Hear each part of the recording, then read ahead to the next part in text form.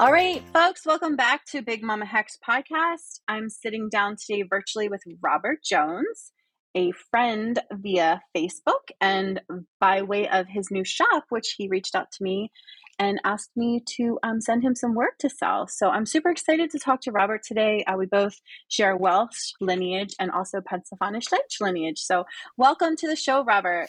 Thank you very much. Thanks so much for coming on. This is very exciting because I never get to talk to anybody about anything Welsh on this podcast because I've really just done a deep dive into Pennsylvania Dutch and Pennsylvania Dutch and all the things and the diaspora and different religions and all the different backgrounds. So I'm really excited to have you on today, especially since you share both heritages and you are from an area in Pennsylvania where my family is from. So to start, I'd like to just ask you a little bit about yourself, who you are right now, and then we can go into a little bit about your background.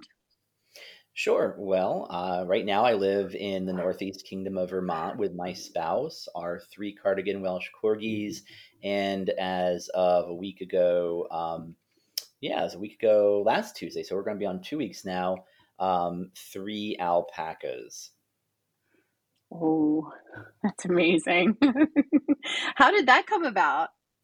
So my spouse is named Rob. I'm Robert. He's Rob.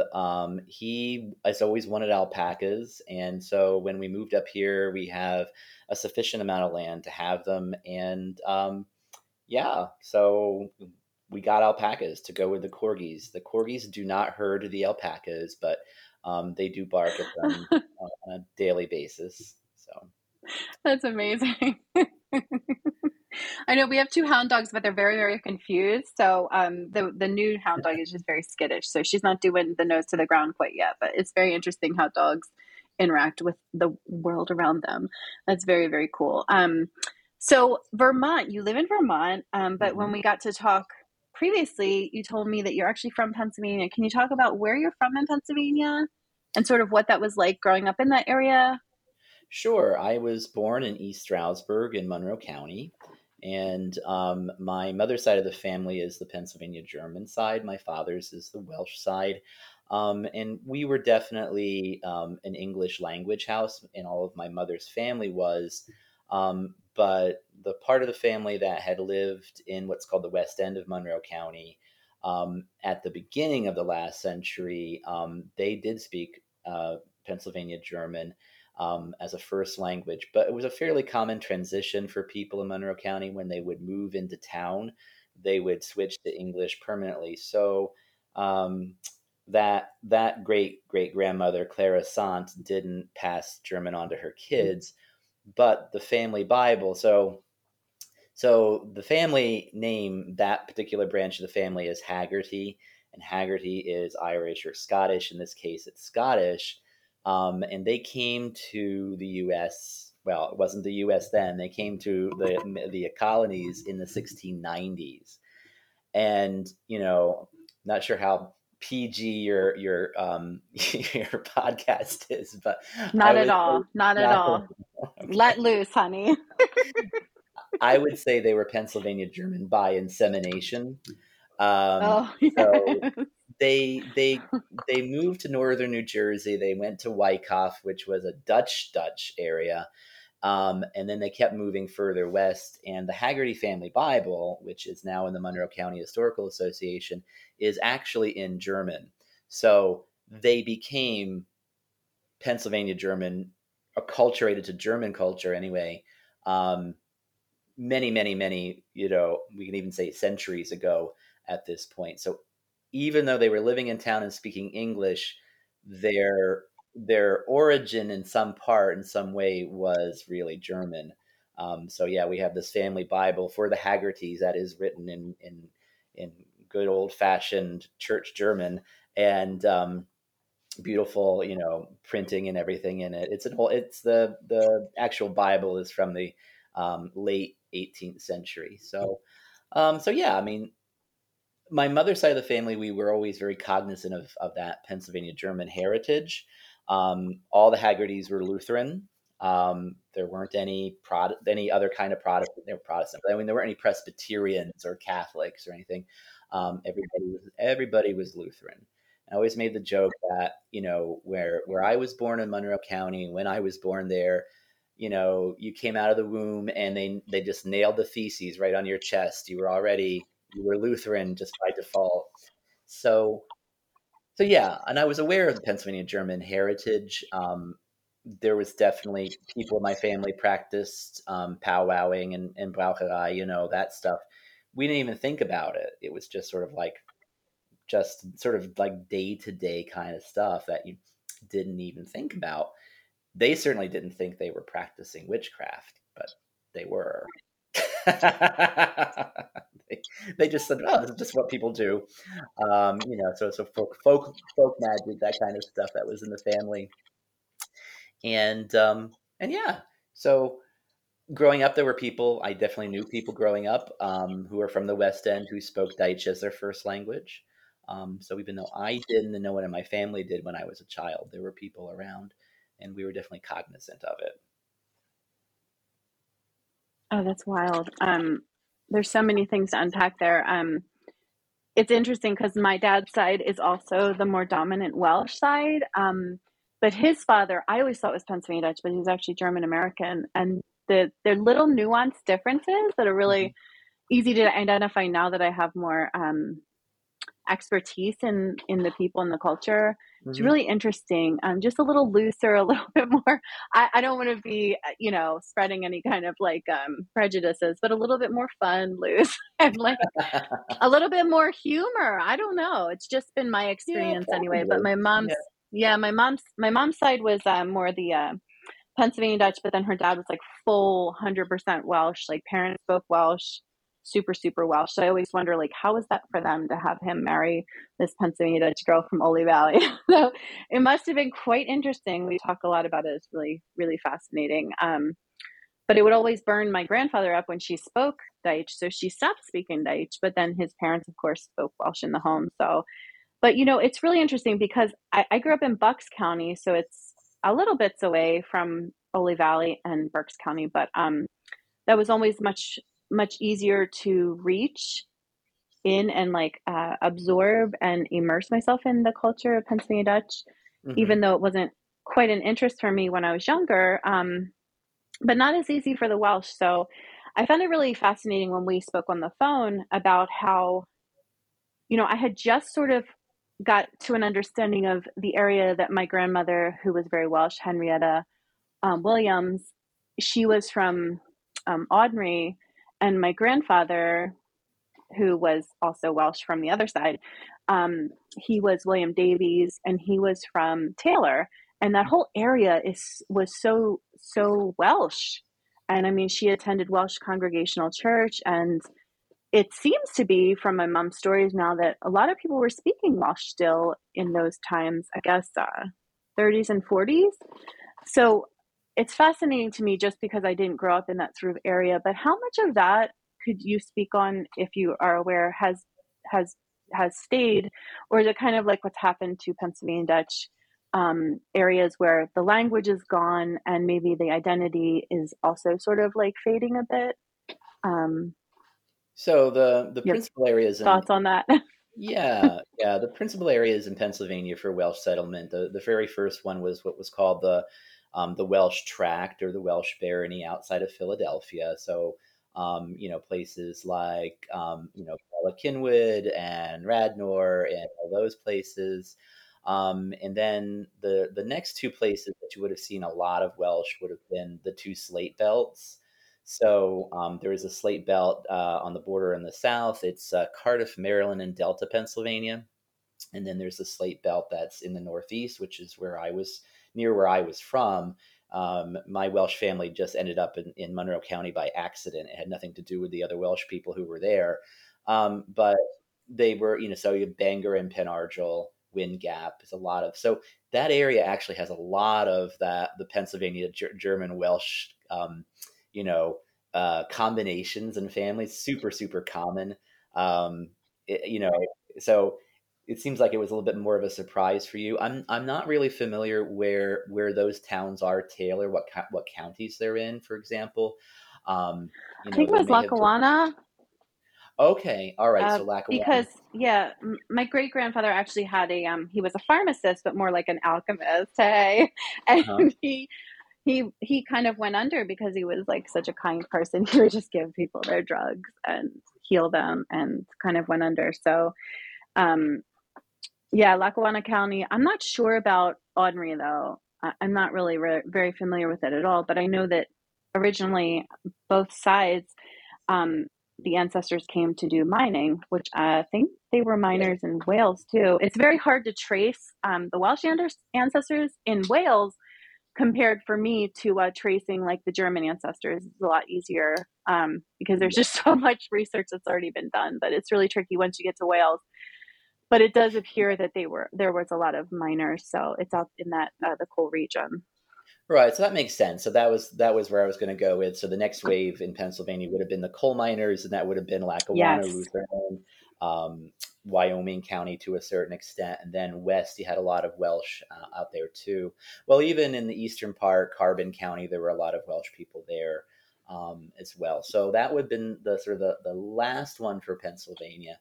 And as far as the retention of the Welsh language is concerned, definitely in the Welsh barony, it continued well into the 19th century. There were still families who were using Welsh, even though they came very early on in the William Penn era. There were still Yeah. people who carried on the language in the family. In the Slate Belt and in coal country, the language certainly continued into the 20th century. I knew people who could speak Welsh as a first language, who were from Bangor, who were from Scranton, Wilkes-Barre, in those areas. Um, so today, though, it's definitely very similar to the Pennsylvania German who aren't Amish or Mennonite. The worldly German who've lost the Pennsylvania German language. That's definitely true of Welsh Americans at this point. There wouldn't be any communities left where Welsh is a normal day-to-day language, which was true in the 19th century. Certainly were all over the Northeast, and really the capital of Welsh America was Utica, New York.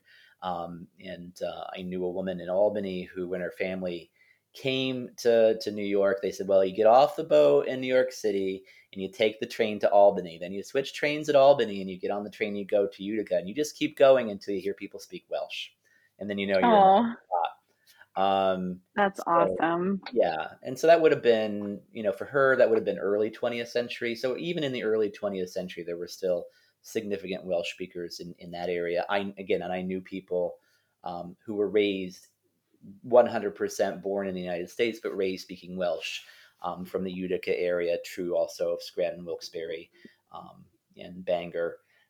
Not so true at this point. I mean, now you would be talking about their great great grandchildren, and the trend Right. just isn't there. Yeah, it's pretty interesting because we watched a wonderful documentary, The Story of Wales, I believe it was called, and it was fascinating, but it talked about how um, Welsh people really came together when they were losing their language in Wales, and really pulled things together, and did the right move in and shaken, and were able to preserve it and have it brought back into the public school system. Of course, I think when we spoke privately, we talked about how it would be so much different because it's so much smaller of an area, and much more different government system than all of America, or even just Pennsylvania. To recognize Pennsylvania Dutch in that way is just such an undertaking. And there's definitely efforts to preserve, and I think it's really made an impact, but it is quite difficult once it's been um, lost to this point. And so it's just fascinating because the language. I feel like people, and you may agree with this, especially based on the way that you learned Welsh. I think almost there's a different um, appreciation for it once it's starting to sort of disappear, right? So I think now we're sort of in that place with Pennsylvania Stage. People are really trying hard in effort to just keep it alive, so it just stays alive, like it's going to completely disappear if people stop speaking it. So it's interesting to watch. But I know when we spoke privately, I asked you about how did you learn how to speak Welsh, and your answer made me just so happy as like I was an art teacher, and now I'm a homeschool mom. So it just made my heart so happy. So could you share that story with us? Because I love it. Well, so I decided I wanted to learn Welsh, and this would have been back in the 1980s. And, this is before the internet, so there's no, that wasn't an option. And I went to the local library, it was the Eastern Monroe County Public Library, because for whatever reason we had to have more than one public library in Monroe County. So it was the Eastern Monroe County Public Library, the one that was based in Stroudsburg. And I went down and I said, "Do you have any books on Welsh language?" And they had just begun really working in interlibrary loan at that time. And at that point, the interlibrary loan system was based on actual paper catalogs, just like phone books. So they would like publish this phone book like tome and distribute it to all the public libraries across the state. And flip through it and find out if there was a Welsh book. So she found a book on how to learn Welsh called Teach Yourself Welsh by T.H. Rhys, I think his name was. And it was published in 1923. It was at Clarion County Public Library. She made a telephone call and they sent it to Stroudsburg because nothing was computerized. It was all done on paper and by telephone. And so that's where I began. And the book was it was very formal Welsh, extremely formal Welsh that no one used in speaking. But that didn't matter. That's where I got started with it. And then later on, I met through letters, people who spoke Welsh. I had some Welsh pen pals, and there was this guy who was working for the Welsh American newspaper, Ninai. He was their Welsh language editor, and I had written a little article. It was my first article ever back in 1987, and it was in Welsh. It was for the Welsh page, and so yeah, he sent me a textbook with an LP vinyl record. So that was my first experience with audio, with hearing Welsh as it was supposed to be spoken, not just described. And then, I just kept working at it over the years. So I definitely had a reading and a writing ability long before I had a speaking ability. But that's just the way it is when you want to learn a minority language when you're far away from other people who can speak it. And I was a teenager. I couldn't just like drive to like I wasn't like an old teenager. I was a little teenager. I couldn't just like drive to Right. Scranton and that was like a very far distance when I was young. Scranton was like a whole other world. You didn't just go from Monroe County to Scranton on a whim. That wasn't done. So, I couldn't just like convince family members to take me to some Welsh thing. So and when I became an adult, then I could do more stuff on my own. When I got older, I could go to Scranton Wilkes-Barre when there'd be a Gaman Vagani, which is a hymn sing. It's a big part of Welsh Mm. American culture, a Gaman Vagani, or go down and meet people in Bangor, Penargil, and those things when I got to be older. And then I got to go to college, and I was independent to do things on my own, and that's it. I mean, that was it. I've just kept working at it for a long time, and I've been to Wales now many, many times. I spent a lot of time in the northwest of Wales, so my Welsh is definitely Northwest Welsh. When I'm really speaking my Welsh, because we have different, there's like different registers of language, obviously. So, like, if I'm Sure. speaking for a class or if I'm giving a presentation, I might modulate a bit my Welsh to be a little bit more not quite so Northwest. But when I'm really speaking my Welsh, it's Northwest Wales. Um, and yeah, I've been teaching Welsh in the community for a long time. I started teaching Welsh even at East Stroudsburg. We had a little at East Stroudsburg University where I went to undergrad. We had a little Welsh language group, and then at Binghamton University in the community, their Welsh Society, I taught for them. I taught for the Albany Welsh Society, and taught for Cymdeithas Madog, which is an international organization, and we teach Welsh to people in North America, Canada, and the U.S. And typically, traditionally, we have Wow. moved around the country and Canada, so both countries. Since COVID, we've only been online, but we're hoping to have our week-long live course back the summer of 2023, and we'll be in Connecticut. So we hope Oh, anyway. that's amazing. Yeah, there's nothing like learning a language in person and Hmm. really immersing yourself in it and being able to conversate with people. That Yep. is so amazing. I was going to ask you if you ran into someone, I don't know who I'm talking about. I have no idea, but that wants to learn Welsh. I'm not doing so good with the Pennsylvanisch Deutsch. I might give up. I'm just kidding. Welsh is another tricky language, but what would you encourage people to do if they're like just starting out? I know there's a lot of really cool apps that are helpful with visuals and stuff, but what is your best advice? And you could again mention the organization that you work with that's offering language courses right now. That's very wonderful to hear. Yep, that organization is called Cymdeithas Mad Dog, and their website, there's two websites. There's maddog.org and also speakwelsh.org. Those are two websites, are two URLs. And certainly you could start out with us. Our online course, we'll have another weekend online course in January. And actually, did I write? I have the dates right in front of me. Wow, because I have to. That's something I've got to work Nice. on this week. Oh, Um, wonderful. 127 through 129. So the 27th, 28th, and 29th of January, we'll have that. And the summer course we shall be and should be announcing at the beginning of January. We should have the dates shorn up by then. But typically it's the second or third week in July that we do that. Oh, The that's amazing. the cost for the online course is very low. I don't know what it will be this time around off the top of my head, but it's not expensive. It's like $150 to do that, something along that way. Nice. The residential course is expensive because you're getting effectively really 10 days. It's a week, but then there's like a Mm, day before and a day after, usually, and sometimes 2 days before and a day after, depending on when you want to arrive. So it's your lodging, your meals, and yeah.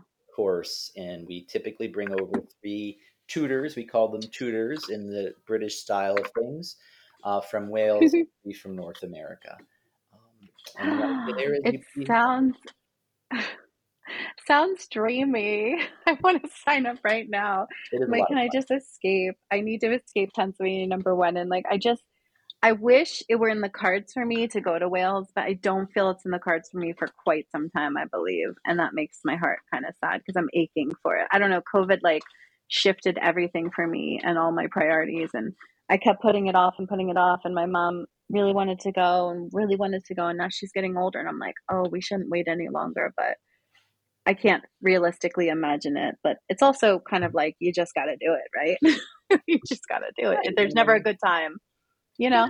Yeah, and you never know. I mean, an opportunity may come along that you weren't looking for, or something you didn't think of, and you'll be able to do it. The one good thing, I mean, well, there's many good things, but one of the many good things about traveling to Wales is it's very accessible, um, Yes, on you so many mentioned that. levels. Yeah, I mean, Yes, yes. um, you know, it's relatively easy to get around as long as somebody in your party can drive. It is rural. Uh, Right, right. by UK standards, it's very rural except for the South. So to get out to see some of the neat stuff, you really do want to have a car and have someone who's brave enough to drive on the other side of the road. Um, but now it's easy to rent an automatic transmission, which that was not true a few years ago. Now it's easy to Oh, get them. goodness. You just got to be ready to pay, $7 or $8 a gallon for gas. That's just life. Sure. Oh, yeah. Oh, And yeah. drive on the other side of the road, and prepare yourself for the one lane roads that are some we don't really have here in the US. I mean, our roads are so wide. Whenever I come back from Mm. Wales and I start driving, I'm like, oh my God, there's just so much room. And I actually find myself like going back and forth in the middle of the road just because I have all this crazy room to Just drive. because you can. Yeah, I'm not going to be That's hitting like amazing. a house or anything. So, I but just remember you telling me, I'm sorry. I just remember you telling me about the bathrooms, and I'm like a person, I have to drink a lot because I have this ridiculous thing that makes me dry up really easily. Um, And so I just remember that was so important for me to hear. Like oh you yeah, said, there's a lot more bathrooms than when you went to Ireland, which is very important yes, to oh yeah. note. And I appreciate you sharing that with me because I would be in trouble. I mean, very big trouble. So I always kept that in the back of my head. I said to my husband, "This is so cool that he told me this because like now I feel like I'm all set. Like that's all I need." Generally speaking, it's really easy to find a toilet Yes. in Wales. There's easy to find a toilet, easy to find something to eat. Nice. Like anything that's like an established tourist attraction of any size, if it's a castle or an historic home or a museum, it's going to have just two things it's always going to have. It's going to have a toilet and it's going to have someplace to eat. And usually, like the towns too, typically have public toilets that are sometimes they're a little bit like maybe we'll say a little bit Eastern European, but any port in a storm. So the public conveniences sometimes are a little bit scary, but they're there. Oh yeah, yeah. And if you got to use it, you got to use it. But the museums, like Oh if you go yeah. to a museum or any kind of an art space, a gallery, anything like that, they're going to have beautiful, wonderful bathrooms and always someplace to eat. So yeah. It's so funny because it's like you don't think about that, but it's really important in my life now. Like we drove from Boyertown to Ocean City and I had to stop like 3 times. Like it's just like such a part of my life now. So it's so funny as you age, things like that are really important become very clear. So that was really useful information. I really do appreciate it because Yeah. now I'm like, oh, well, I was really looking into Ireland, but I don't know now so much. But it's really fascinating too, Robert. Like I my whole entire like identity was kind of blown open in good ways, like only like growing upon it's already like solid roots which I had established in the last like 10 years or so, just feeling really connected to who I am. But using ancestry, it's really been wild because I had been told by my family like, you know well, my mom said at least, like, we're not even really that Welsh. And I was like, okay, but like, I feel really, really, really Welsh. And then, I did the DNA kit, which, it's sometimes controversial if it's very accurate, but it turned out, and I just believe it because that's how I feel. Like I'm 62%, which is really like a huge Mhm. amount of who I am. And I was trying to push myself into, like I'm a square peg and I'm pushing myself into a round hole. And it's really interesting because I feel like I didn't really need it to feel Welsh, but it did kind of help me because I was just my personality. I felt very disconnected to who I was. Um, it wasn't really a big part of our upbringing, Mhm. our culture, and our heritages. So it meant a lot to me to have kind of like receipts to say, well, I feel particularly the Irish part because I've always really been a huge fan of Irish music and I felt like, oh my gosh, I don't want to appropriate. And it seems to be, I had an Irish singing teacher that told me that's such an American thing, this like concern about appropriation. But Mhm. I don't know. I guess it is because she was like, it's not really like that here, and you can still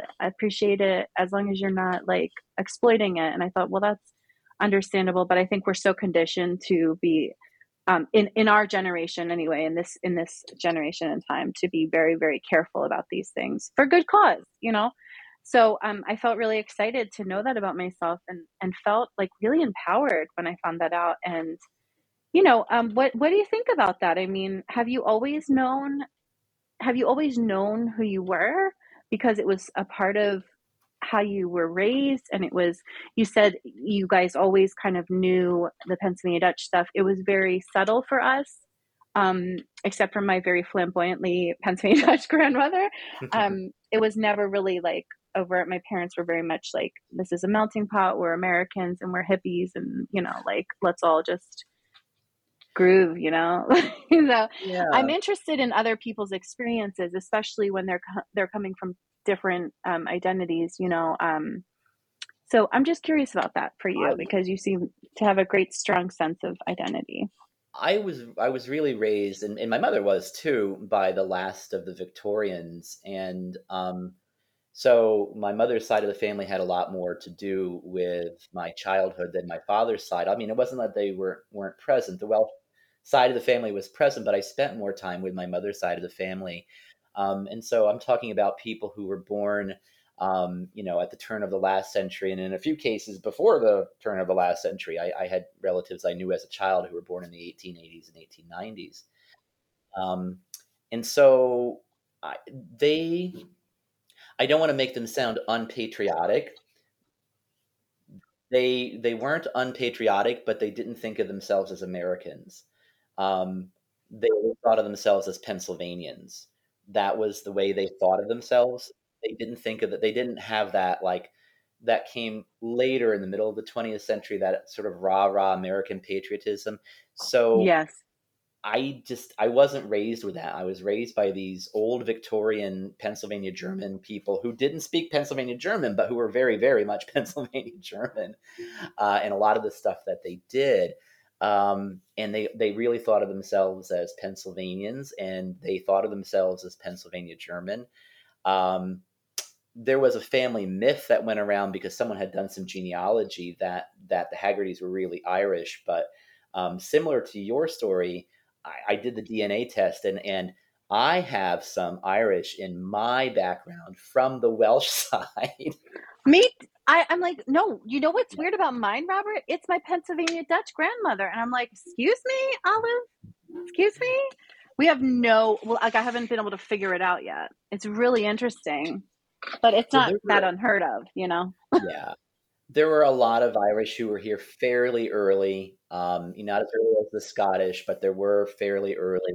And that's where it actually plays in here in North America when some of that family got to North America um, before the Joneses came, but there were other branches of the family who were here, and that's where the Irish mixed in there. So I have a little bit of Irish, but my mother's side of the family, so that when they analyze it, they can show what's in the mother's side versus the father's side, and my mother's side has no Irish at all. They have Scottish, which I told my mother before she died. I'm like, you're not Irish. They told me I was Irish. They told me Irish. You're not Irish. I'm telling you, I have gone and done the research. This is before we did any of these DNA tests. I said Yes. Haggerty's are Scottish, 100% Scottish, and they came here in Wow. the 1990s. She died never believing me. Oh well, too bad for her. What are It's you going to do, right? what are you gonna do? But the irony is that I actually have through my father's side of the family some Irish. So yeah, but I don't know. That's wild. I don't think it's. I don't know. I mean, is it? We but the other question you were asking was, yeah. I mean, so I always knew growing up, my mother's side of the family was Pennsylvania German with this fake Irish part, and then my father's side was Welsh. And that was always the Yeah. narrative. That was the family narrative. My last Yes. name is Jones, so I was Yeah. interested We in have Jones too. Yep. yeah. We're certainly related, I'm sure, because we used to go to the Jones reunion in Bird in Hand. Could be, could be. My Joneses came over Uh, pretty late though. They came over in the yeah. 1920s. Yeah. Yeah, because Jones is not a very, common name or anything. Oh, well, that Not at all. yeah. You mentioned before that that it's hard to do Welsh genealogy, and it really is because Yes. Yes. the last names are not true family names; they're residual Right. patronymics. So, um, yeah, the Joneses aren't all related to each other at all. No, no, not at all. You know what else is really interesting too? When I was growing up, so my dad's been a mystery for us. Like, turns out we're Scottish from him and Swedish, and I had zero idea, like zero, no idea. He already knew about the Swedish. I was like, excuse me. And his mother, who was super, super duper Welsh, they would always say, like, I don't know who they is, but I was always told, you're English, you're English. And it's so interesting now that I know the history. Like, that's so, like, it's painful for me, but that's through my context and my framework of like knowing, I don't know. It just feels icky to me. And I don't know if they were doing that, like, because now I'm thinking of it the Pennsylvania States way, like where we were assimilating because of anti German hysteria. And we were like sort of, and I'm wondering, is that why they were calling themselves English?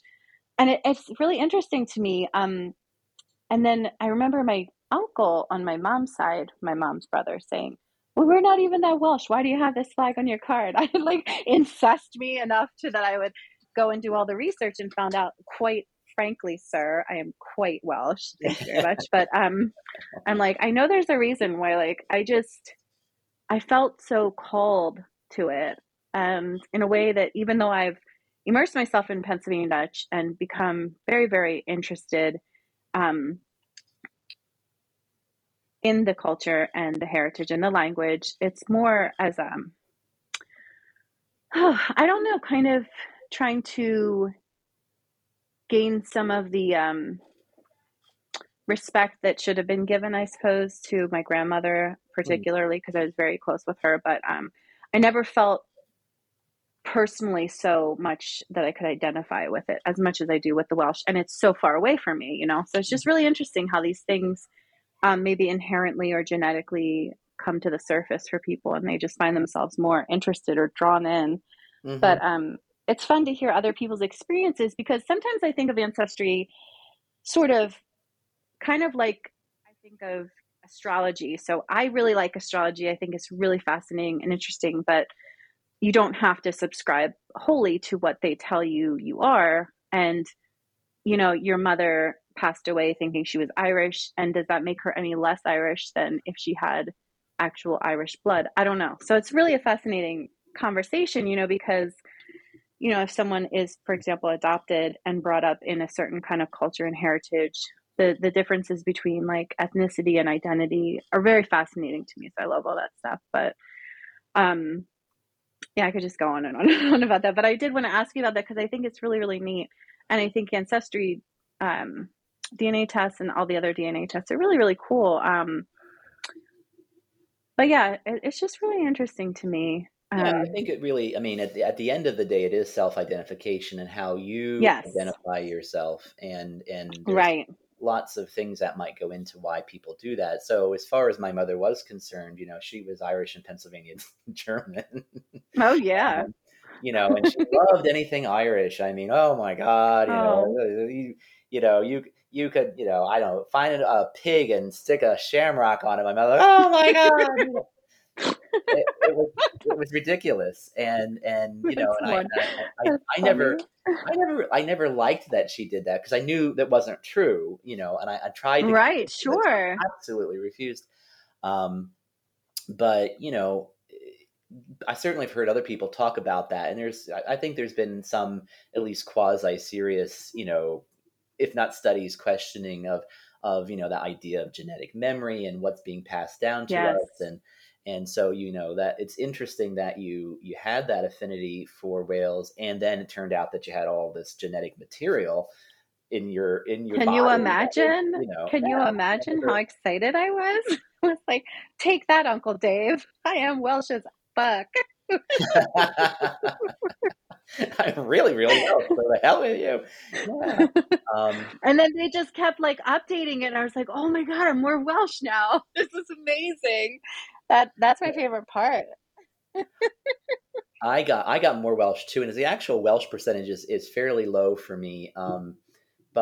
But so that's actually what's interesting about that. You went through Ancestry and you got a really high Welsh score because that's a very particular group, and I'm not a geneticist, so I'm not going to use the terms at all because I'm going to use them incorrectly. But the you know the markers for whales is a very particular population. So I have some of those, but then I have a lot that are just sort of generic, you know, British Isles, which I'm not surprised by because you know, Wales is also a crossroads. I have friends in Wales who whose parents and grandparents emigrated from Ireland, and so they were Yes. raised in the 20th century Right. as you know. I guess what would we say, Urso Welsh? You know that they were, Mm-hmm. you know, they had that identity. So there's been you know even back from the fall of the Roman Empire, people moving into Mm. West Wales from Ireland. So Yes. back and forth and back. So when you have those truly in quotation marks Welsh markers, Yes. that is really kind of telling that you know, your ancestors not only were they in Wales, but they didn't move around a lot for a while. They were part of that population that really stuck to Wales, um, and yeah, that's interesting. I mean, so but mine also went up like my whole Welsh and British Isles thing went like I don't remember what it was to begin with, but I noticed the last time it had gone up, they did some deeper analysis of the stuff, I guess. But when I look at mine, it's British Isles and then Germanic Europe. It's, Yeah, that's what they call mine too. And I was like, well, that's kind of interesting, because really, when we're talking about the particular ancestors, it was not Germany. So it's very, very yeah, cool. I mean, I know that we had German ancestors who hmm were in the Ukraine. So they had gone over wow. as the Germanic peoples were colonizing the eastern part of Right. Europe. They went Oh, over yeah. to the Ukraine. So yeah, you know, Well, you know what? It's really cool too, Robert, because so our family, my grandmother, the Super Deutscher, she has, we're of the Turk descendants as well, and that literally translates to the Turks. yeah. And my aunt on my mom's side has this very rare genetic, like autoimmune issue that only Turkish people have, and it's like it doesn't even come up on Ancestry, but it's definitely like there. Hmm. It's so fascinating, and then the whole Alsace, like the people in our family that were from the Alsace. It's just really interesting. But what's really cool, and I feel like this is turning into like a commercial for Ancestry, but I'm a visual learner, right? So I love all of the visual displays that they give you and the way they break down, which parent it's from and everything. But what I really love the most is where they actually, you can click on an ancestor and see them on the map, like where they were, which is very, Hmm. very cool. I love Yeah. that part. So that's been really neat. We still haven't found the little Irish person though on my grandmother's side. I'm like, I gotta find this person because we gotta learn everything about it. But it's really, really neat. Just very, very cool. So that was super fun to talk about because I just love it so much. And I find it really fascinating. Like I want to do it with my dogs now because it's like I sit and I try and figure out like what are they really, because we rescued them and it's like you never Mm. know. But it's really fun. I think it's really interesting and fun.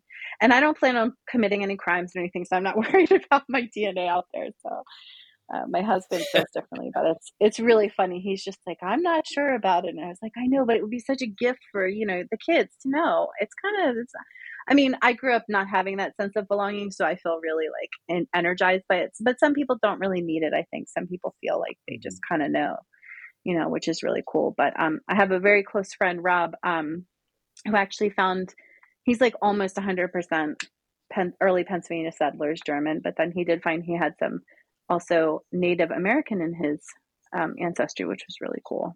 Mhm. So that's very, very, very neat. So Yeah. let's, I was just oh, gonna I'm say that sorry. was another a family story on my mother's side. They're like, "Oh, we're also French and Indian." I said, "That's not a thing," and they're like, "Oh no, it is. We've always been told that." And there is zero Native American ancestry at either side. Zero. There's none. So Story. they're one of those Oh, family that's so stories that awkward, right? feel it.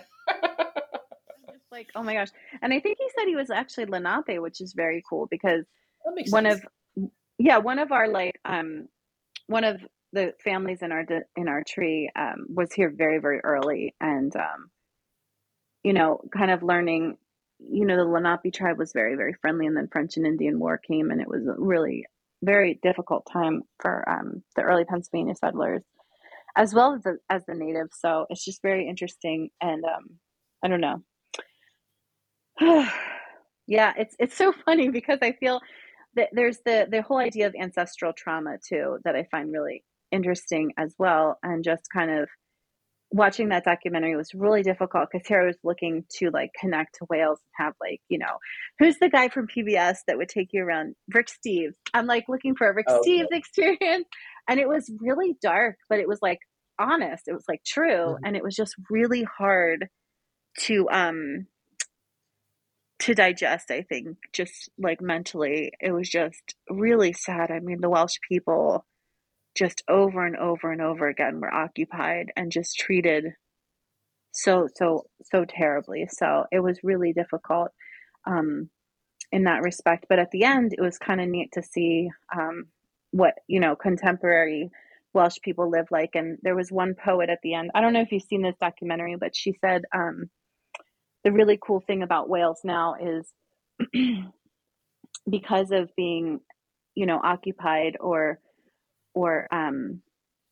not really having a cohesive identity for a very long time, that now there's like this sort of freedom in that, and now they can kind of invent their own like ways of living and traditions, and is very freeing. And I thought that was a really beautiful way to kind of see a really good silver lining in what was like a very difficult um, documentary to watch. But Yeah, I think that, modern Wales, there's still a lot of problems and a lot of issues to overcome. And the process of colonization isn't over. Um, not just because Wales is part of the United Kingdom, but right, it's still attractive for people to move in from wealthier areas of England, like London and Manchester and Birmingham. They will move in, they will buy homes, and sometimes they live in them, but more often they use them as summer homes. Once those homes are taken off the market, now there are fewer homes for people who were born in Wales and they right. stay there. They want to raise their family in Wales. They're unable to do that. They're unable to afford it. And then ironically, they end up moving to those very self same cities, but sometimes to the inner city. So inner city Manchester, inner city of Birmingham, into the core Mm-hmm. areas of London, because they can find jobs and they can find affordable housing that they can't find at home in Wales. So that process is that's a big issue right now. That concept of what's called a dev evo, um, an act of um, an act of belonging. Like if Mm. they're trying to put together, certain activists anyway are trying to put together an act of law that would benefit people who were born in Wales to be able to buy a home or to be able to stay there, Wow. to limit the number of second homes, summer homes in particular, that has become a crisis point in some small villages in Wales where Wow. off season there's only maybe 40 or 50 actual residents, even though the village could hold 500 or 600 people, but there's no one there because it's all summer homes. Um, you know, Wow. yeah. So Yeah. that colonization process isn't over. I think though, Mm. part of what you were saying, and I'm curious if you can remember the name of the poet, but um, there is a strong sense of nationalism in Wales, um, Yes. and a growing, a strengthening independence movement. Welsh nationalism, though, is not ethnic nationalism; it's civic nationalism. So it is Mm-hmm. to create for the people of Wales a better and fairer society, and Mm. that includes English Welsh people, English speaking Welsh people, Welsh speaking Welsh people, and also to increase the profile of the reality that not everybody who speaks Welsh, for example, is white. And I think that Right. Yeah. outside of Wales, people are always surprised when they encounter a black person who speaks Welsh. But there are, and there are Asian people who speak Welsh. Yes. So, in Yeah. East Asian and Indian, South Asian, so that always surprises people that exists, but it does exist. And so Wales is a small and multi-ethnic country. It is a bilingual country. Um, and it's a country it is a country. Um, it is also a colony. It's run Mm. still very much as a colony. At least now there is Yes. a national government in Wales. Um, but I think Scotland is leading the way, and I think Wales is finally starting to say we've had enough of this. We can do better on our Mm. own. Well, we can do better without the United Kingdom. You know, Right. um, Yeah. most people who want to have an independent Wales want to have a Welsh republic that is a member of the European Union. They want to look more like Ireland, and Right. Right. we'll see. I don't know. I've been watching that for most of my life. We'll see what goes on. I don't know. I would like it to happen before I die, but I keep getting older and it still hasn't happened. So I don't know. Right. I know. I know it's wild. And then there's all these other things going on that just kind of, recalibrate everything. I wish I knew her name too, and I wish I had the quote in front of me. I'll have to add it, maybe in the show notes or something. But it was. I mean, maybe it was for the documentary to kind of leave it on an up note, but it was nice to hear. It was invigorating. Yeah, things are Because definitely it was better. a Yeah. Yeah, it was a dark story, a very long dark story. But one of the things that you brought up, I was going to actually ask you about, because one of the things that they talked about in the documentary is how it became such a place for trade. And there's a neighborhood that's like, or an area, not a neighborhood, like a town that's very multicultural because it's or diverse, I should say, because it's like a port. And the man on the film was African of descent, I think, from Africa, or his family was, or something like that. But anyway, he was talking about how much he much prefers being a Welsh speaking person over an English or a British person. I don't know. It was all very interesting. I really liked that part, but Mhm. I'm misquoting it terribly, so I will probably cut this out. But he was really cool to hear Yeah, how diverse it was. It was cool.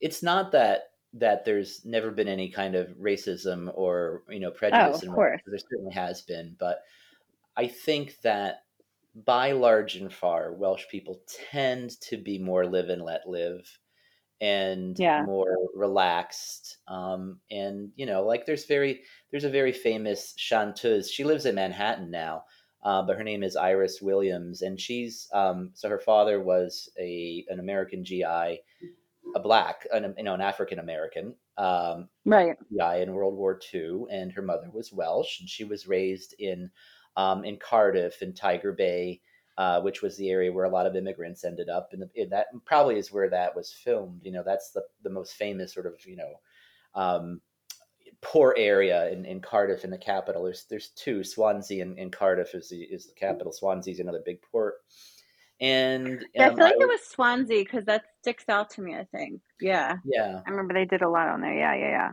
It's another big port, yeah. And both Cardiff and Swansea were squished during the Blitz, and so they had to rebuild everything. And um, Iris Williams didn't grow up speaking Welsh, but she had a Welsh language piano teacher. So her mother was like, "Well, you go learn piano with Miss whatever her name was." She learned Welsh, and she ended up becoming famous in Wales, singing in Welsh. That's what started her entire Wow. career, and now she's, like there were three of them. There were like the sex gods from the slag heaps, the South Welsh coal mines. There was Tom Jones, Mm, right? yes.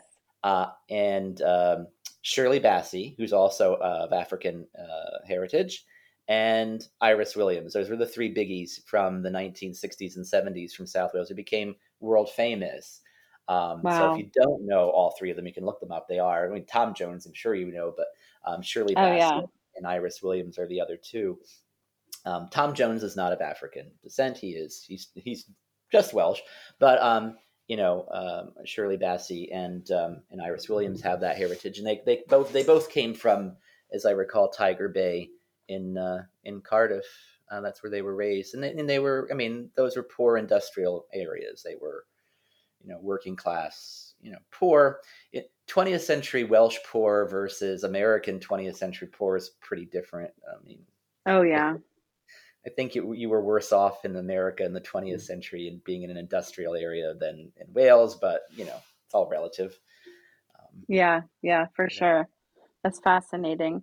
Um, well, Robert, my goodness, we could just go on and on and on about whales. But I do want to definitely talk to you a bit about your shop, because hmm just, I want to come over and spend all my time like absorbing it all. Of course, we're a bit far away from each other, but I'd sort of like to know what brought you to opening the shop, and could you tell us about the shop and the name and how people can find you and the kinds of things that you sell, and what need are you filling if you are in the community, or how's that all come together for you?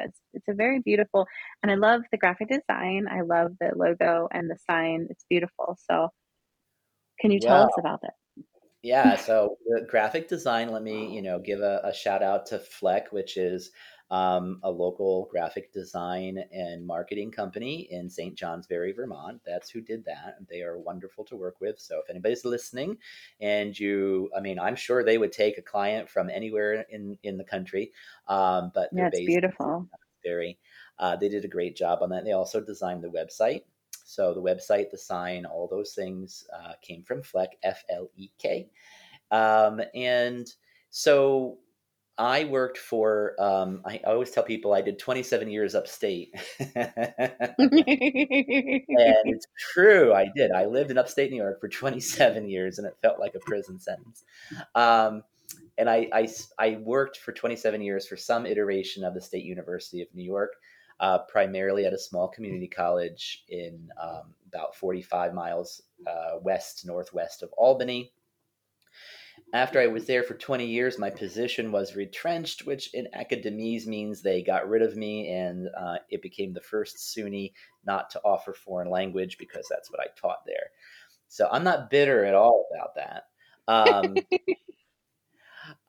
I went and got a job at system administration in downtown Albany for SUNY Online in their IT, um, basically IT support for online learning, because I had taught online for forever, since the beginning of online learning, online teaching with SUNY back in the aughts. And it was all right. It was all right job, but it was boring. And we came up. I had, Mm, for the first time in my life, we could go on vacation, like a real vacation, in the middle of October. But it was COVID, so there were only so many mm. places we could go. So we decided we would go to Vermont. And on the way back, my spouse said, we could just move to Vermont. And the reason being is that he works for a German multinational, and they said, "You guys are never coming back to an office, so you're working from home for good. That's it. We're getting rid of this real Wow. estate, so we could be anywhere." And I had this sort of like sort of dead endish job in SUNY Online. I mean, there was nowhere to go in that. I'd have to go. I was planning to get Right. a state job or something, where there'd actually be real promotions and things. And so we moved here. We found a place in Lunenburg, Vermont, which is in the extreme eastern, northeastern corner, really, of the Northeast Kingdom. We can see New Hampshire from our house. And I Oh, said, well, wow. I don't know, what am I going to do? So I said, maybe I'll open up a store. And that was it. I thought about it. I came up with the name Ysbrydoliaeth, which is Welsh for inspiration, and it's called Ysbrydoliaeth Curiosity Shop, and then in French, Magasin de Curiosité, because we have quite a few French speakers around here. Um, and so what need is it filling? Well, it's a gift and import store with a lot of inspiration, Ysbrydoliaeth, from Wales and Pennsylvania, German country. So I've got your stuff, and Yes. I've got some books, from Patrick Donmoyer. I've got Doug Maddenford's book from uh, Yes. the To Learn Diage, and I've got Robisonia Redware. Yes. Yeah, I saw that. Wonderful. yeah. So I've got some good nods to my Pennsylvania German heritage in there. And as a quick aside, by the way, there was a woman in the store 2 days ago. I'm closed on Mondays and Tuesdays right now, so it was like Saturday. I think it was Saturday she was in. She's like, "Oh, I'm so glad you're here. I love Rachel's work. So you have a fan in St. Johnsbury." Oh my goodness. She's That makes my heart so happy. Oh my yeah, gosh. I was really excited when you reached out to me, and I didn't really know that you had all these connections and everything. And this is why I love social media. I mean, there's a lot of reasons to not love it, but these kinds of connections are why I so much love it. And that's so nice to hear. yeah, And again, thank you for carrying my work. It was a really nice opportunity for me.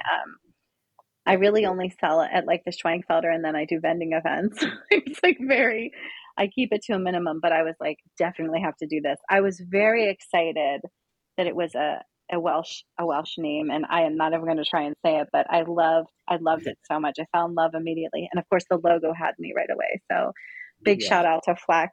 I love it. It's wonderful, and the website's wonderful, so people can reach out and also shop online if they're not local as well. You have all kinds of good absolutely. stuff. Yeah, Oh, I was filling the cart one day and I was like, I really need to get some money. We should have just done a trade. You have some wonderful tea towels that I fell in love with. You have the Welsh cookies, the Welsh love spoons. Oh my gosh, I was in heaven. Just gorgeous and high end, like not high end like price, but you're getting real craftspeople to make these things. Really, yep, yeah. really That's beautiful really. I mean, it collection is. of It things. is. Yeah, it's definitely a curated collection. It's not Yes. just random stuff. And what need is it filling in the community? St. Johnsbury is definitely, it's on the way back up. It had a few Yeah. dark years, and it wasn't awful. I don't think St. Johnsbury was ever awful, but right now there's a lot of new stuff moving in downtown, new restaurants, new stores, and we're looking to attract some of those tourists from Boston, especially. That's the places where we get tourists from are from Montreal, Quebec in general, because we're so close. Um, Okay. and then Boston. We don't get a lot of people Okay. from more exotic locales, but it's a long way to New York City. It's not so far from Boston, but as far as away from Gotcha. Boston, it's another 2 hours to New York City. So we get fewer people from there, but we're only like 3 hours from Montreal. We're only like an Wow, that's hour. amazing. Yeah, our closest actual like big city is Sherbrooke in Quebec. So yeah, and now that the border is open again, people are coming, and Yes. so. But we get people from other weird places. Like there was a woman from Wales in the store the other day too. The same No day. way. Yeah, she was. That is so cool. I know. And there's all kinds of weird like people who've been to Wales, and there's this woman from Yeah. England, from Essex in England, but her grandmother's from Rhondda in South Wales, and she came in and she spoke. She didn't speak Welsh, but she could sing the national anthem, and she did. So she sung it in the store to prove that she could sing it. That's amazing. Oh gosh, I love it. I feel like you need a film crew. I want to hear all of these people's stories. I love it so much. I just love it. I have some friends here in Boyertown that have shops, and I'm always rooting for, people that are, again, with the curated collections and supporting artists and artisans and craftspeople, and really, putting together, just it's such a gift, and such a gift to the community, and such a gift to, online communities that can access the website. And it's really neat. It's like a destination to go to your website, because you're going to get high quality things, which I love so much, and I love being a part of it. And I really love that I'm both Welsh and Pennsylvania Dutch, and that I'm in your shop. It just feels really right. Yeah, it does It make gives me it gives me all the feels. yeah. Well, maybe you missed. I mean, like actually, I wouldn't want to say you missed out, but like you sort of just like geographically missed out because there's so many Welsh and Pennsylvania German people in that, like I between Monroe know. County and Northampton County, that slate belt. There's so many. It's a lot It's of. it's You've missed your kindred it's by accident, by geography. I know. You Yeah, know what, though? I'm finding them, which is exciting, because, yeah. I'm just stumbling upon them. And what happens before COVID is, whenever we were vending, I often will use some imagery that's Welsh, or like my husband started to do the Welsh dragon. He Hmm. did it as a hex sign, and then I'll do like a love knot. Sometimes incorporate that into a hex sign, and people are always, "Oh, I'm Welsh too," and then we get to talking and stuff, and it's very common. And then interestingly enough, while I was working at the Schwenkfelder, one of my coworkers, Hunt, who's our archivist, is also Welsh and Pennsylvania Dutch, and he and I started to do a little bit of um, researching and digging about sort of how common that is, and also how neat it was. Well, that actually has nothing to do with being Welsh, but actually, I think my grandmother on the Fisher side actually has a little Welsh in her, which was also a big surprise, but not a big surprise if you think about it, like we're talking about. Um, but yeah, like the Fishers are Schwenkfelders, and then they have that little bit of Welsh from her. But what's, just really quickly, I know we're kind of going backwards a little bit, but I've heard some things about, the the the Welsh people that came here a little bit before, really, the Pennsylvania Dutch people were starting to settle and everything. Sometimes had a little bit of not great feelings about the Pennsylvania Dutch. I've heard that a little bit. I'm thinking of like the Ben Franklin experience, that kind of like that attitude kind of towards the Welsh. And I've only heard that a little bit, because I know a lot of the Quakers were influential even to the Schwenkfelders. They were also of the Inner Light belief, the Schwenkfelder religion, but Hmm. I've only heard it a little bit, and I remember a Morgantown for some reason sticking out, and that was kind of a little sad to hear, because that whole experience of like how Ben Franklin felt about the Pennsylvania Dutch was really, really hard hear as somebody who was raised, thinking of him as a hero. So it's interesting the things you learn as an adult that are very different from what you learn as a child. But um, I'm not immediately familiar with anything like that, but it's not an, yeah, you know, yeah, human nature, right? humans are tribal, and Yes, I think that Welsh Quakers already felt kind of persecuted, so maybe but that, yes, that always happens too. Like with the miners, you always hear yeah, these people. They'll be like, "Oh yeah, my father came over and he was a miner," and yeah, yeah, yeah, yeah. But you know what? When you look at like Wilkes-Barre, Pennsylvania, do you know where almost all the hmm Welsh ended up? They ended up nowhere. in Kingston, which is above Wilkes-Barre on the hill. Oh, They ended up in the posh part of town. So really? So a lot of the Welsh people who came over as quote unquote miners, they came hmm over a lot of times as mine bosses. Not all of them. Some of them were Right, down in right, the right. dirt, but it was really really common Yeah, for that to happen. So that was a pretty quick transition with the Molly Maguires right, and Jim Thorpe. right, right. The miners were Irish and Polish and Italian, and the managers were Mm, English and Welsh. So yeah. Yeah, sometimes, because they were, yeah, I mean, from the documentary, even they were saying because they were so good at it, people sought them out. yep, yeah. Yep, that's really interesting. So maybe Well, those I'm not, things were like, like they felt persecuted as Quakers, they felt persecuted as Welsh speakers, but yes, then they got here and it was maybe they felt they could persecute somebody else. I don't know. I'm not right. familiar And with it, but I know that is human nature after all. But it's interesting because I'm not sure if you're familiar in our area, very close to Boyertown.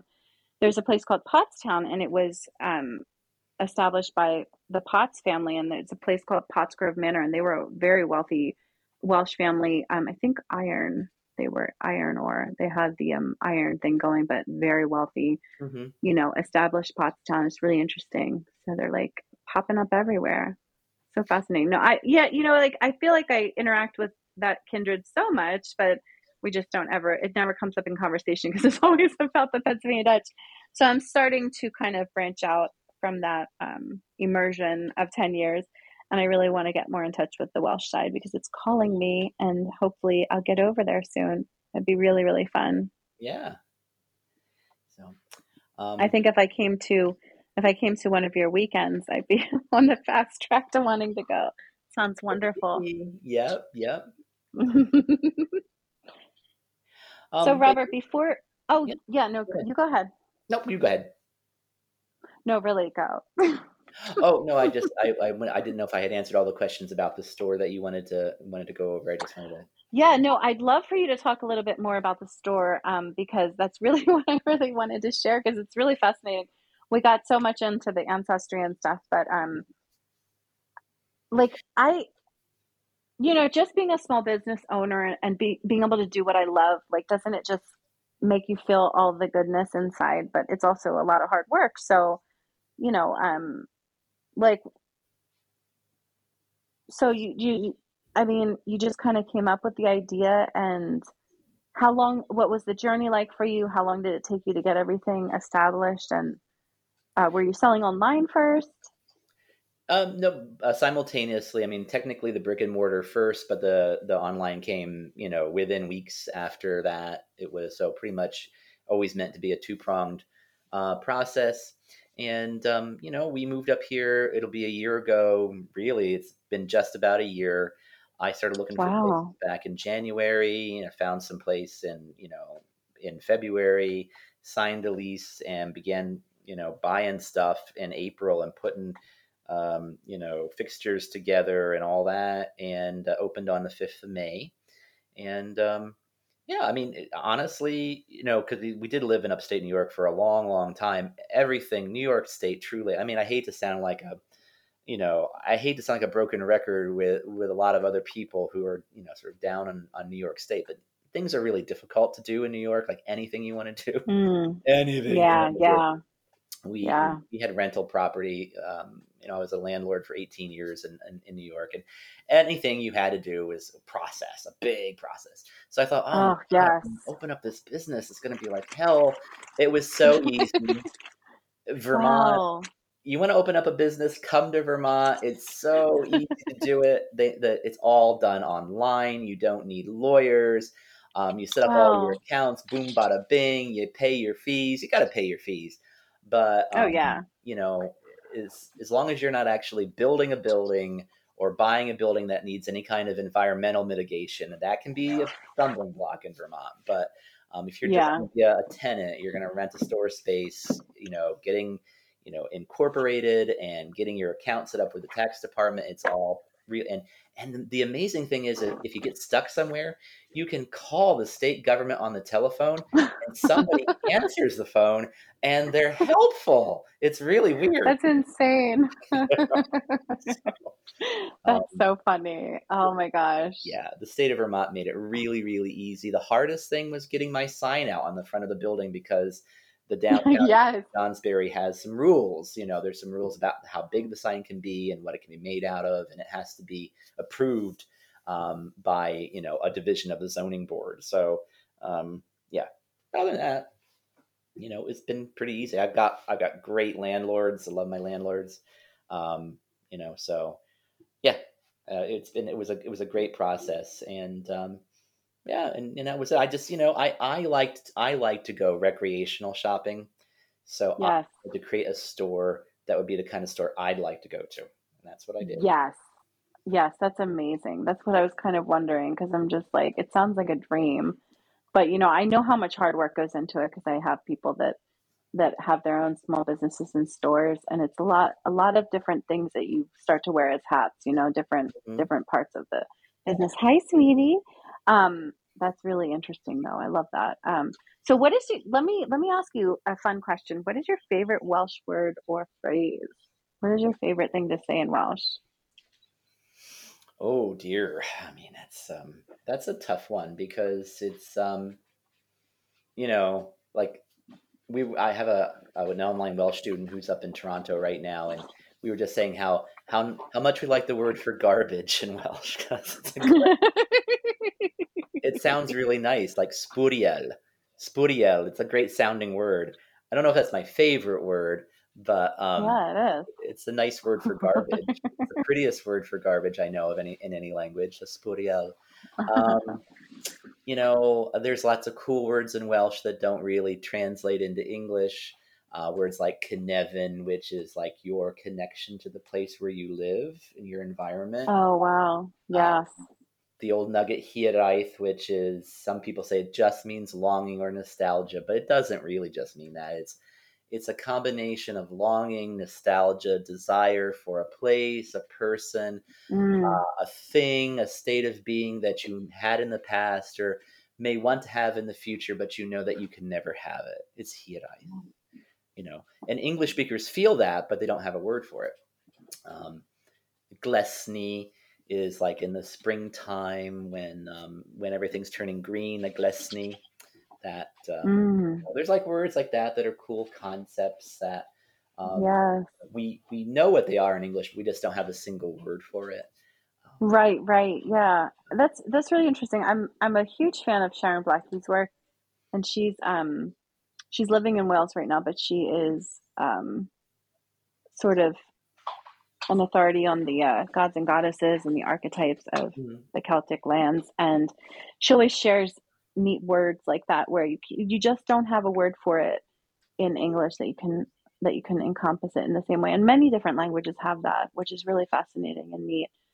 In fact, that Irish singing teacher has that too. She would share a lot of really cool stuff. But Yeah, words. The Irish would have words like that too. Manuenta, yes. we were talking about today. Manuenta.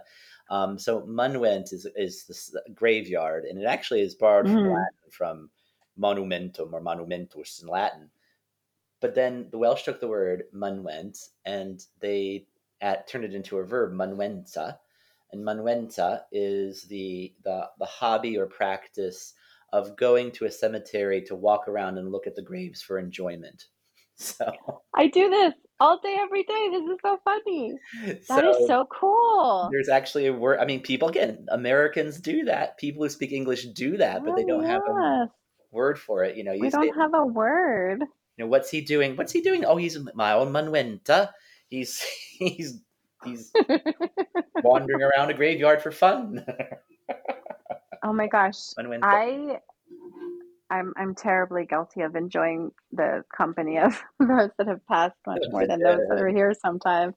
Yeah, it's a lot easier to have a conversation these days with them, but I'm coming around. I'm coming back to reality. It's very interesting, but yeah, I feel so peaceful in in a cemetery. It's very strange, very very strange. Hmm. Not really strange, but strange to my family, I should say. Not my family now, my family growing up. There you When go. I was a little girl, Robert, I would drive with my mom going to my preschool, and I would say, "There's my school," and it was just like a cemetery. Like I was always that kid. It was really interesting. So I love it though. It's like my favorite place. It's where I go to center myself. So Mhm. it doesn't hurt that it's in the Ole Valley too, and it's just absolutely beautiful. So it's my favorite place to go. I love it. So let me also just mention as well that you're a writer, and I see here that you were awarded the David Lewin, I hope I said that right, Williams Prize for Welsh Language Poem in North America, and this happened in September. So Yep. congratulations, that's very, very cool. Thank So you. you're also a writer, and you speak a couple different languages. I'm just looking at your Facebook, which is like the new way to look at someone's credentials, right? Yep. But you have quite a wonderful background, so it's really interesting. So it must have been something. I loved your story so much because I remember you saying, I think you said you were 11 when you went to the library because you wanted to learn Yeah. Welsh, and I thought that's a really cool because you were quite young. And when I was 11, I was like really just trying to figure out how to get myself together in general. So I was really moved by that They because you had a real interest and passion for it. well, I mean, it was a different time, and Yes. you I mean, it is sort of true. Your parents were like, "Oh, just go do something and get out of my hair." So we Oh had yeah. a bus. By that time, we had a county bus system, Monroe County Transit Authority, and I could go down to. I had to walk a mile to get to the bus stop, but the bus stop came on Route 611, and took the bus to Stroudsburg. Went to the library on my own. So yeah, but it was That's really cool. a good way to get rid of me for 3 or 4 hours, and the worst that could happen is I'd miss the last bus and someone would have to come to town and pick me up. But yeah, no, I mean that was yeah, it was one of my favorite things to go and take the bus down to downtown and go to the library and you know and I mean I don't know, I mean I guess I might have been precocious, but there was nothing. I mean, I grew up in Bartonsville. There was nothing in Bartonsville. I Then there was know. nothing in Bartonsville. Now it's a whole different world. Bartonsville has like this multi-story hospital and supermarkets, Oh and wow. there was nothing in Bartonsville. When I you would walk to the Four Corners, the old mill was there. There was a gas station, a Par gas company, and the post office, and that's the only thing that was in downtown Bartonsville. And if you went to the left from there and you headed towards Stroudsburg, we used to have a giant truck stop, a Union 76 truck stop, um, and a truck wash and a porn shop. That's what we had in Bart. Oh yeah, the There wasn't a classic, lot for an 11-year-old kid. classic. Right, exactly. Oh my gosh, that's so funny. I could That use yeah, the that's bus kind to go to Stroudsburg. of that's so funny. No, it's so interesting because, I was never very, very interested in academics at that age. So I always, as a teacher, I know, when I see a natural learner, it makes me really happy. But I was like that with art. So it's like, there's just people that have this drive in them to learn, whether it's art or language. But, it's definitely something different with your brain that you can learn languages and be so well spoken in them because that's one of the things with Pennsylvania Dutch, and I imagine with Welsh because there's certainly going to have to be nuanced accents and whatnot. But you sound it doesn't well. I mean, I shouldn't speak on it because I don't speak to many Welsh people that speak Welsh. But I mean, it's complex to learn a language because you can learn the language, but then actually speaking it properly and Mhm. all the things that a linguist would know the words to say about that. So I'm always really profoundly impressed by people that can learn multiple languages because I think it's just really neat and just how must work in your brain when you're turning it on and off and thinking. Do you sometimes find yourself thinking in Welsh or in one of the other languages, and then kind of, having to remind yourself. I know Doug will kind of switch on and off because he teaches German, but he speaks Pennsylvanisch Deutsch, and he'll kind of do that sometimes. He'll like be in the middle of saying something and be pulling the German word. Yeah, I there's always find that part interesting. some of the languages I have better bridges between than others. So Mm. back and forth between Welsh and English is not ever really a problem. Um, and then there's also in when you're speaking Welsh, there's sort of an interlanguage. That's a way of speaking English in a Welsh way. That's typical Mm. because it's a that in of itself is a bridge. But my bridge between Welsh and English is pretty good, and my bridge between French and English or French and Spanish is pretty good. But I would have students in my French class sometimes who were native Spanish speakers, and they would ask me a question in Spanish. I said, "Well, that's great. You can't do that because I'm not going to be able to go back to French right now. I'll be in Spanish mode because you've spoken to me in Spanish, and my bridge will have gone over to Spanish. Now I got to pull myself back to go to the French part. It's not really Right. it's not that compartmentalized. It's just where there's pathways, I think, and Mm. that's what I mean by bridges. I mean, I think it really is just Right. neural Right. pathways. And I Yes. don't switch between French and Spanish normally, but I do switch between Right. English and any of those all the time. So, um, yeah. But I can do Wow. Welsh to French and Welsh to Spanish okay too.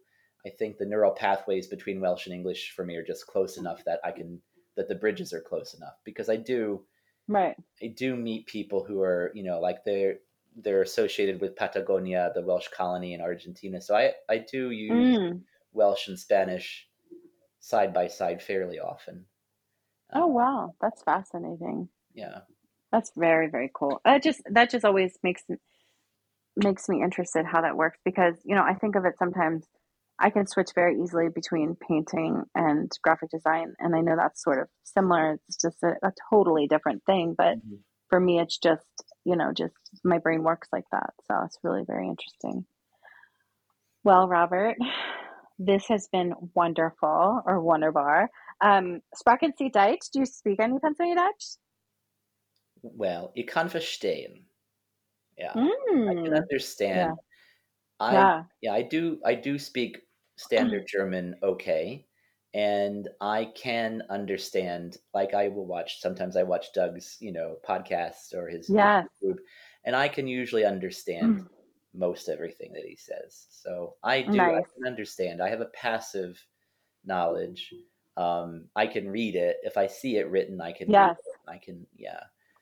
But I don't Yeah. I don't That, have the performance capacity in Deutsch. I do have a decent performance capacity in Deutsch. Um, but yeah. So, and that was, as I've gotten older, I've gotten more interested in Pennsylvania German culture, and yeah. one of these days maybe I'm going to buckle down and just learn it. I don't know, where life is going with all that stuff, but it, Yeah. um, I've definitely developed more of an interest uh, in that part of my heritage, and that's one of the reasons why I wanted to have it in the store. Um, Nice. because I do sort of feel like, the tide of time was against us, and as relatives would move into town, they went from being, we would say duchies to townies, right? They weren't farmers anymore; Mm-hmm. they were townies. They definitely Yes. lost the language, Yes. and in spite of that, maintaining a German language Bible, Right. for like 200 years.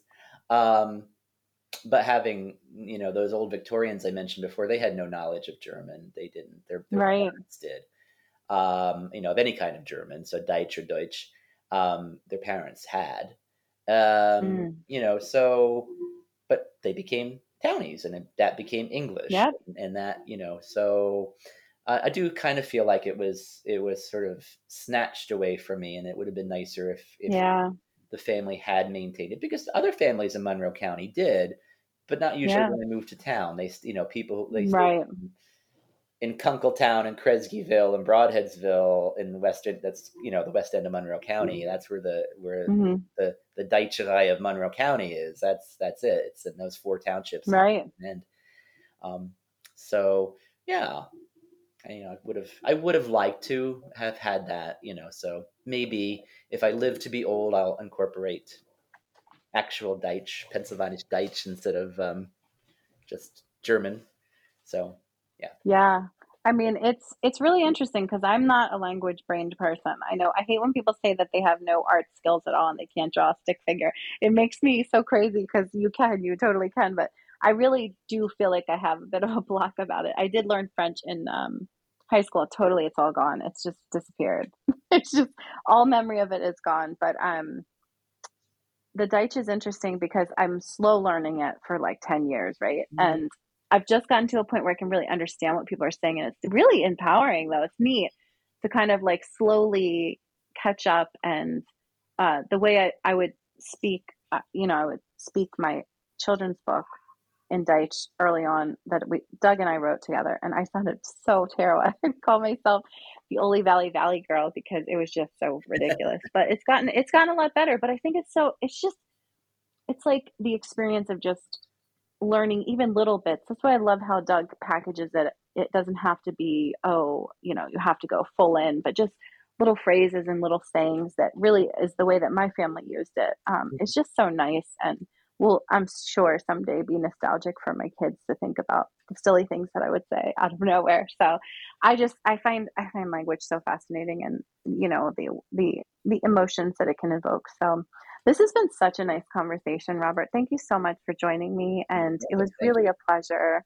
And I'm sorry for just digging so hard at the Welsh stuff, but you're like a lifeline for me. It's just been really nice to meet you and get to know you, and learn many many things from you. So thank you for your friendship, and thank you for your support of my work. And I can't wait to share this episode with everybody and link all your shops, or your one shop, all of your links, I meant to say, with the opportunities to learn how to speak Dutch, or listen to me speak Welsh as well. And thank you again so much for joining us. Well, you're welcome, and thank you. It's been wonderful, and I will bid you adieu by saying Max Gut. And if you have something you can share with us in Welsh, we would love that. We'd say Hoyle. Hoyle. Yeah. Very good. Very good. I love it.